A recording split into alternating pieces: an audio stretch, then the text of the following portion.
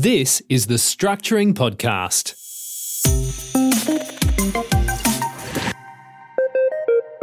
Welcome back. This is Terry Waugh, and we're on episode 21 of the Structuring Podcast. Today, I just want to talk about the so-called 6-year rule for capital gains tax. The 6-year rule is found in section 118-145 of the Income Tax Assessment Act 1997. And I think you should stop now and just Google that so you can have a read of the section. So Google 118-145 ITAA 97 and look at the actual law itself. Basically, what the section says is if a dwelling that was your main residence ceases to be your main residence, you may continue to treat it as your main residence. And then there's two choices or two circumstances. If the property is income producing, the maximum period you can count it as your main residence while absent is 6 years. However, if it's not income producing, it can be counted as your main residence indefinitely. And subsection 2 actually states that each time the dwelling becomes the main residence again and then ceases to be the main residence, the 6-year period starts again. So what does this all mean?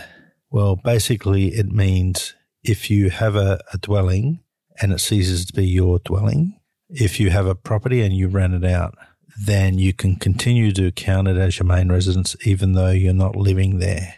And that can be for a period of up to 6 years.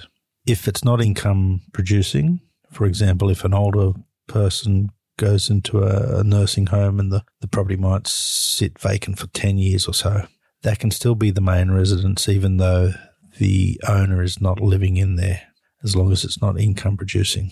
It also means you can move in, move out, rent the property, move back in 5 years after renting it, stay there for a short period, and then rent it out again for another 6 years or so.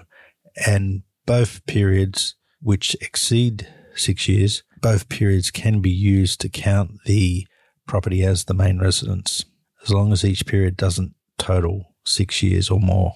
This is a very important tool for investors, and every investor should really try and learn the section and study it deeply because it can save you a lot of tax. But note the wording of the law. It says if a dwelling, so it doesn't apply to vacant land. There must be an actual house or some sort of dwelling on it. You can't have a main residence without a residence. You also must be absent, so you can't rent out part of the property. For example, rent out one room to a flatmate. We can do that, but you can't claim the 6-year rule and do it. Also, the usual rules apply to main residence, so you can't claim another property as your main residence for an overlapping period with the 6-year rule. You can't claim the 6-year rule on a property that's 10 hectares in size because it's above the minimum 2 hectares. Well, you can claim it, but you can't claim the exemption on the whole property. You can't claim the 6-year rule on a property before you move in, but that doesn't necessarily mean you can't claim it on a property after you move into it. For example, Bart might be renting out his house, living with his parents. He finds out about the 6-year rule. He then moves into it for 3 months and then he moves back home. He could count the property as his main residence after he moved out, but not before he moved in.